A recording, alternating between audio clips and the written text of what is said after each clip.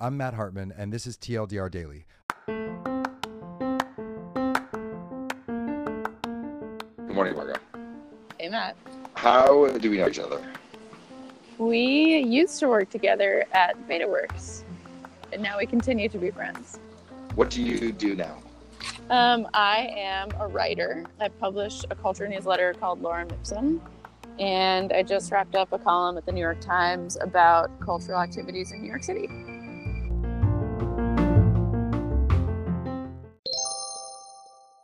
What are you reading? An article that I kind of can't get out of my head. The headline is Pioneer Women Are Roaming the City. It's from the New York Times. It's about how women are starting to readopt prairie fashion. Like Laura Ingalls Wilder style dresses with ruffles and high necks and long skirts and like aprons and whatever, paisleys.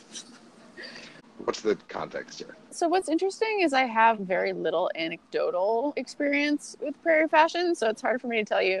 I saw a couple of women the other day at a women's club called The Wing wearing some, I thought, prairie-derived dresses. I think it's kind of a daytime thing. It explores these two labels. One is called Bathsheba, and that's just one lady designer, and she's apparently like the standard, like fancy ladies buy her dresses for like many hundreds of dollars. You are someone who has her finger on the pulse of culture. Yes. What does this mean to you? So to me it raises a lot of questions. I think when things happen in women's fashion, the questions now are usually about how the fashion changes are responding to societal events. So I think it's easy for a lot of people to be like, oh, well, modest fashion must be a recoil to rape culture, you know? But that's a little bit too convenient, I think. Like, I think it's undeniable that that's an element, but you also have to explore, like, well, we spend a lot of time asking women if their sexual assaults are their fault because they're like wearing skirts that are too short. So it becomes problematic to then call modest fashion like a feminist move.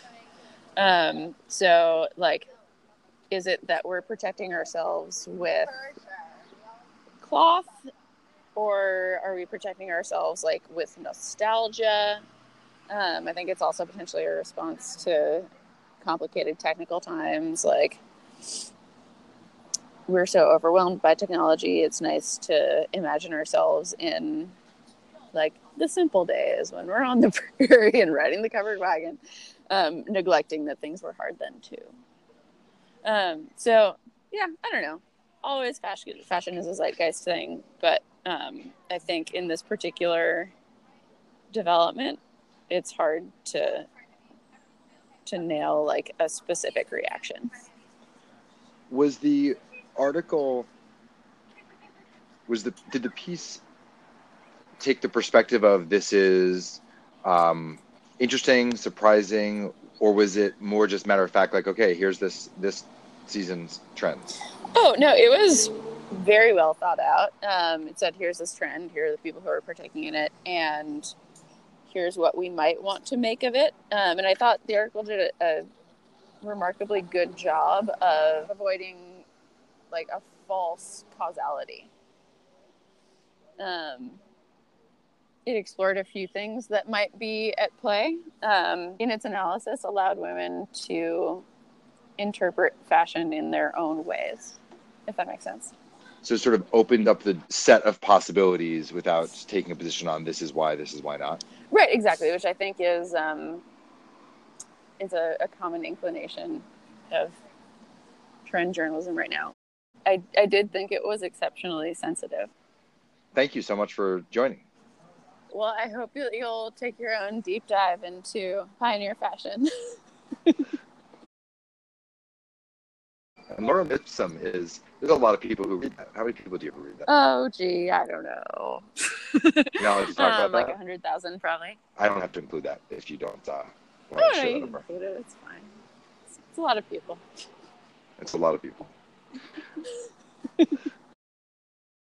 Thanks for listening to TLDR Daily. I'll link the article in the show notes. You can find me on Twitter at Matt Hartman. See you tomorrow morning.